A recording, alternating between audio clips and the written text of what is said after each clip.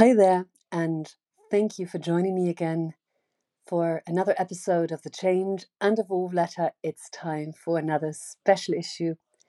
It's number 34 on the day of German unity. It is the 32nd anniversary of the day of German unity today. The Berlin Wall was taken by the people on November 9th in 1989. And since October 3rd, 1990, we celebrate the day of German unity. I wasn't there in Berlin myself, but of course I watched the live reports on television and was, I think like most people in the world, completely fascinated. And I think what fascinated me the most was the unbridled joy and happiness in the faces of the people in their trabants, on their bicycles or on foot. And you could feel this relief and the joy. And it was so moving and touching. And when you look at the pictures today, you can pretty much feel it again. And it's so strange that my children know about this historic event, and I will not go into the consequences this had for Germany, its people on both sides of the former border and the world, but that they only know about this from history lessons, photos, videos, and stories they heard. My great-grandmother, whom I had the great pleasure to know, came from Halle in the former GDR.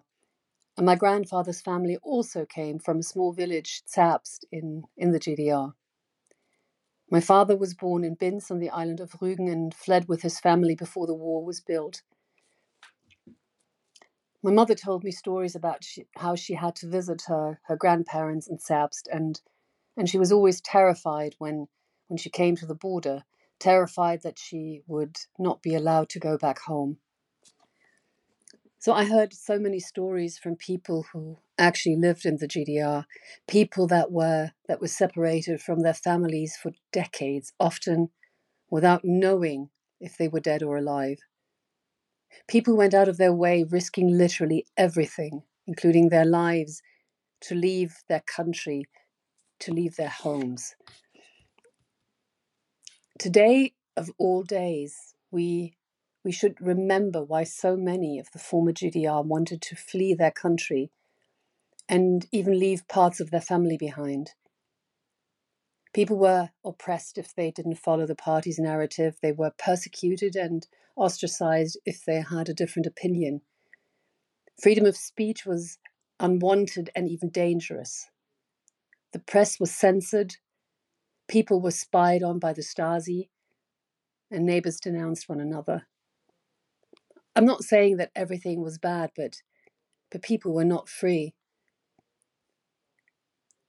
Today it is, or should be, particularly important in Germany to reflect on the values that have been lost in the past 3 years. Today it is no longer desirable to express one's opinion freely in Germany. Everyone who does so and does not conform to the common narrative is pushed into the radical right-wing corner, or worse. Demonstrations and the expression of discontent are deliberately suppressed while ever more nonsensical measures are adopted by politicians. The people who govern us seem to have forgotten that they are the servants of the people. They're public servants. They often don't even feel the need to show up for work anymore. At least that's the impression you get when you see the empty seats in the German Bundestag. It's pathetic. I have the feeling that the day of German unity has come to mean that we all have to function uniformly, without free will, without personal responsibility, without dignity. What I would like to see is that we re-establish freedom of speech, liberty, free will, and above all, personal responsibility, with all the respect that everyone deserves. And my song of the day is, it's Wanda Jackson. It's Let's Have a Party, because it should be a day to celebrate. So let's have a go with that. And of course, as always, you can find all of the songs from every Change and Evolve letter ever published on the Spotify playlist. It's just one click away. And my poem of the day is by Helen Hunt Jackson, who lived from 1830 to 1885, and it's called Freedom. What free man knoweth freedom?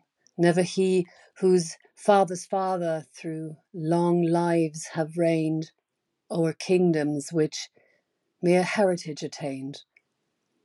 Though from his youth to age he roam as free as winds, he dreams not freedom's ecstasy.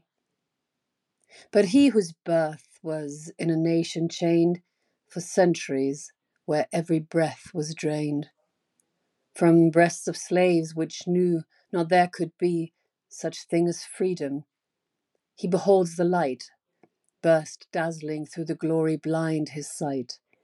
He knows the joy. Fools laugh because he reels, all wields confusedly his infant will. The wise man watching with a heart that feels, says, cure for freedom's harms is freedom still. And the impression of today is just another early morning view from my balcony, which is so unbelievably beautiful and very, very peaceful. Hope you enjoy it. So, as always, wishing you a wonderful day wherever you are. And of course, if you enjoy the letter, feel free to share it. And I look forward to your feedback and to your comments. Take care. Bye bye. Yours, Tanya.